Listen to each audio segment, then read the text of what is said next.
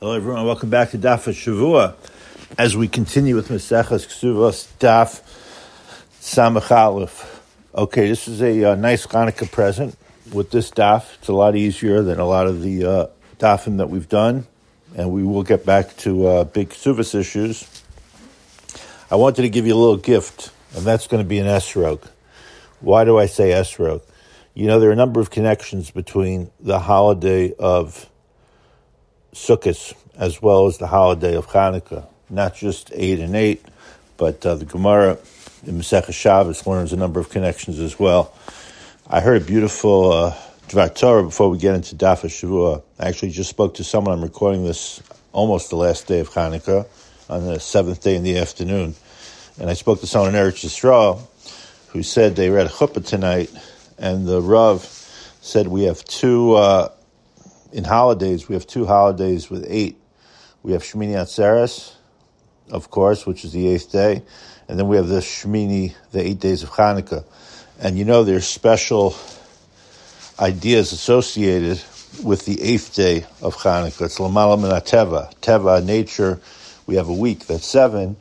8 is going beyond. So the Rav suggested, I'm not sure who the Rav was, that we know this Shmini Atzeres was so tragic, and on Hanukkah we see the light. So that's the tefillah. And I would just add to it, and we should go l'mala min teva, because it still seems like there's so much trouble for the Jewish people throughout the world.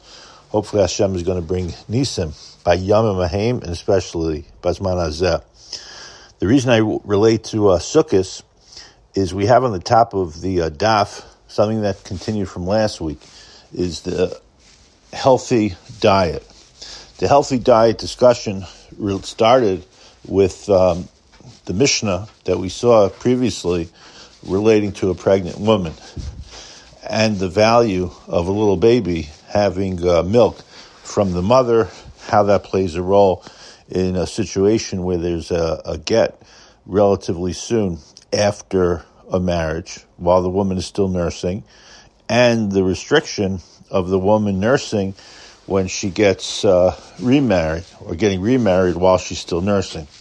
And part of the discussion that we saw at the end of last week, continuing with this daf, is how important it is what a woman eats while she's nursing, either because the foods could restrict the nursing or limit the milk that comes out, which would then be I wouldn't say it's sakanas nefashos, but maybe it's a suffix sakana, or it's definitely not good for the health of the baby. Or the other possibility is that it makes bad milk.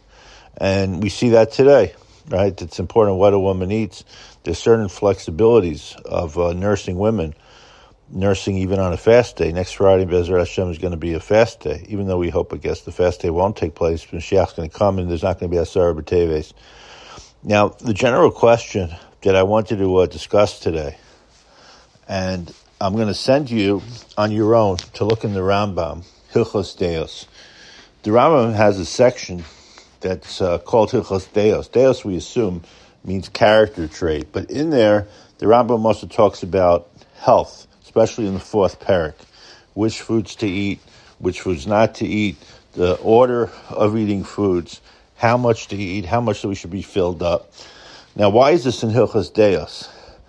So one suggestion that I like to give is, how we eat and what we eat is sometimes a reflection of our character. And you see a lot of this in Mishlei of Shlomo HaMelech. And sometimes we have to work on our discipline of the character, either to eat more or very often to eat less. Put the sufganiyot aside, which has a special dispensation. No one gets fat, apparently, from sufganiyot. A bakery made up that rule, and a special segula. Now, the question that really comes up a lot in discussions, it's not a hashkafic question. This is a factual question. When the Rambam writes in Hilchos Deos, especially in the 4th parak, all these different rules, do those rules apply? I mean, it's in the Halacha Sefer. It's the same Halacha Sefer that tells us the Hilchos Shabbos, Hilchos Kashrus. We're not going to change those laws, even if the philosophy that we attribute to them, let's say in the laws of kashrus, we want to attribute a certain philosophy to why you eat kosher. The danger of attributing a philosophy to it is, let's say the philosophy changes. We know, for example, that kosher food is not by definition healthy, as some suggest is the reading for kashrus. If you've had chopped liver recently, you know that's true. 24-hour kugel, whatever it is. So the bottom line is, we follow the halacha. So what happens in the Hilchos Deos? The Rambam tells us how many hours we're supposed to sleep. 8 hours a night. Now, we know the Kutzker Rebbe only slept 3 hours a night. Someone once asked the Kutzker Rebbe, why are you going against the Rambam who says 8 hours a night?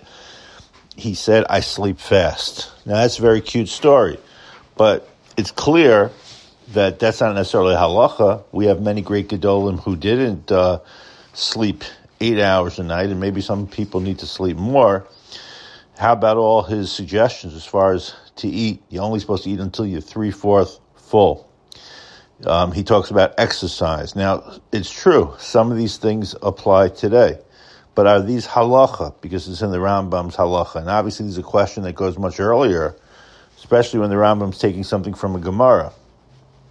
There have actually been a number of books that I've seen, I'm going to just mention two, that use the Rambam's advice in Hilchos Deos. It seems, and they say this is the way to eat. Again, I didn't read them, but they're pretty popular, at least in Eretz Yisrael. One book is called To Your Health. The other one is The Life Transforming Diet. I looked on Amazon, and there are like 5 or 6 books. The Health Directives of Maimonides, the Maimonides Diet. I guess that's a play off of some of the other diets that are out there, the Mediterranean diet, the eat-all-you-can-eat diet. So whatever exactly is happening.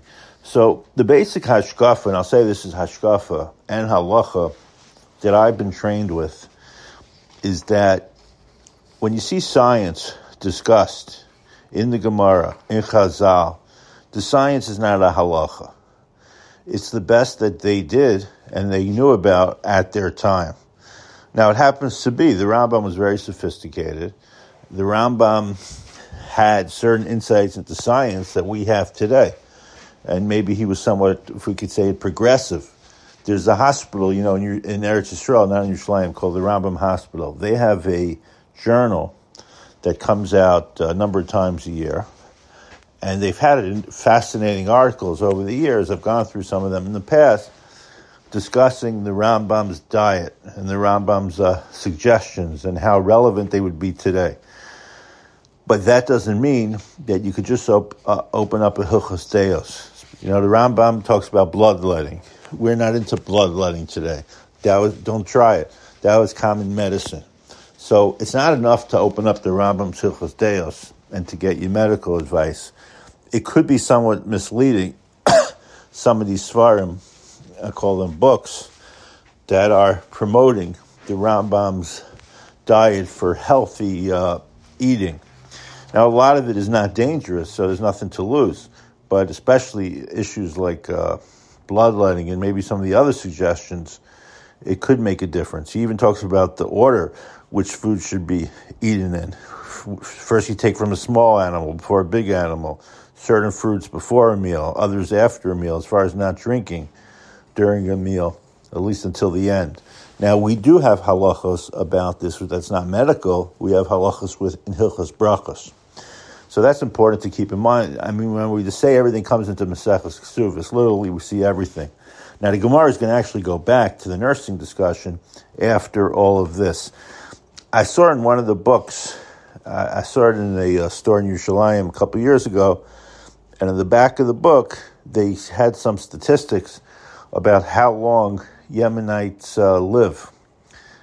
I've heard this before. Again, I'm not a statistician, and I don't know necessarily people's lifespan, but we know that the Yemenite Jews were very makbid to follow the halacha of the Rambam. The Rambam was never in Yemen, but the Rambam encouraged a very famous letter that he wrote to the Jews of Yemen, Igeres HaTeiman, where they were going through some of the things that we're going through now, probably a lot worse than we're going through now.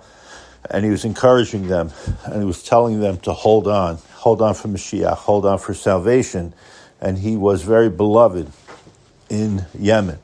So some attribute the long length of life to Yemenite Jews who follow his way of life, his health advice. Again, I'm not necessarily Sure, if they do that. I have an old friend, you could Google him, Rabbi Dr. Eddie Reichman. He spoke here many years ago, and he wrote a masterful book a number of years ago on this topic, The Anatomy of Jewish Law, a fresh dissection of the relationship between medicine, medical history, and rabbinic literature. I don't know if that's on your book list, but it goes through a lot of these issues. So I wanted to just throw this out to you because it comes up here in this parak on this daf. Now, on the top of the daf, and this is what we're going to have a good time with, I have so much more to do on this daf, but we probably won't get to it, is the esrogim issue. The Gemara here talks about it's a good idea to eat an esrog. Now, there is a segula out there. A segula means a promise. That's how many understand it, that if you follow this advice, good things are going to happen. Now, that's not Judaism, because Judaism doesn't give such guarantees. Even with mitzvahs, it's true we're going to get reward in Olam Haba. There's no guarantee that because we do mitzvahs in this world, we're guaranteed a long life. And it's even a question, Rabbi Soloveitchik said, when you say the Misha Berach after an Aliyah, and we talk about the mitzvah, the Aliyah should go as a schus for you, that's true. But as some type of Yehi Ratzon that it's going to happen, there's no guarantee. The Rav said you should actually give tzedakah and make a pledge, because the Gemara tells us in Maseches Tanis, I think we covered this in Daf Shavua, famous Tosfos over there, Daf Ches or Daf Tes, I think it's Daf Tes, that the only time you're allowed to make a deal with the Ribono Shel Olam is with money.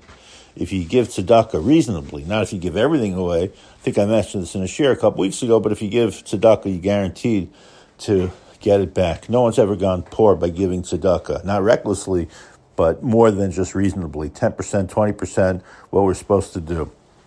So when it comes to pregnant women, and that connects a little bit to what we're discussing here with the nursing woman, and whether it's for the health of the baby or for the health of the mother, you see in Hasidic literature a segula for pregnant women to bite off the pitum of the esrog. And they do this on Hoshana Rabbah, and they're also supposed to give tzedakah and daven for an easy labor. The way I look at this, it's really a shlah. The shlah says when we have these segulos, the segula piece is the entranceway, but it's the tefillah and the hard work that's really necessary. So it's not a guarantee over here. It's not a trick. It's supposed to motivate us. But the biggest idea, the main idea, is the tefillah. It's the same when we have all these simanim on Rosh Hashanah. The Meiri tells us we don't believe in a guarantee. We don't believe that you can make a deal with Hashem. It's actually a lo saseh in the Torah, which we're not going to get into right now, but the Meiri says it's the tefillah.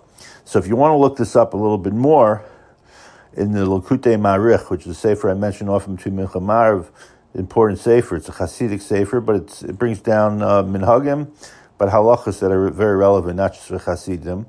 And there are a number of other places as well that you could see this idea discussed, whether it means actually biting into the esrog or eating the esrog jam, which is attributed to the Rav Yitzchak Palgai, at least to some of his students, another huge posek.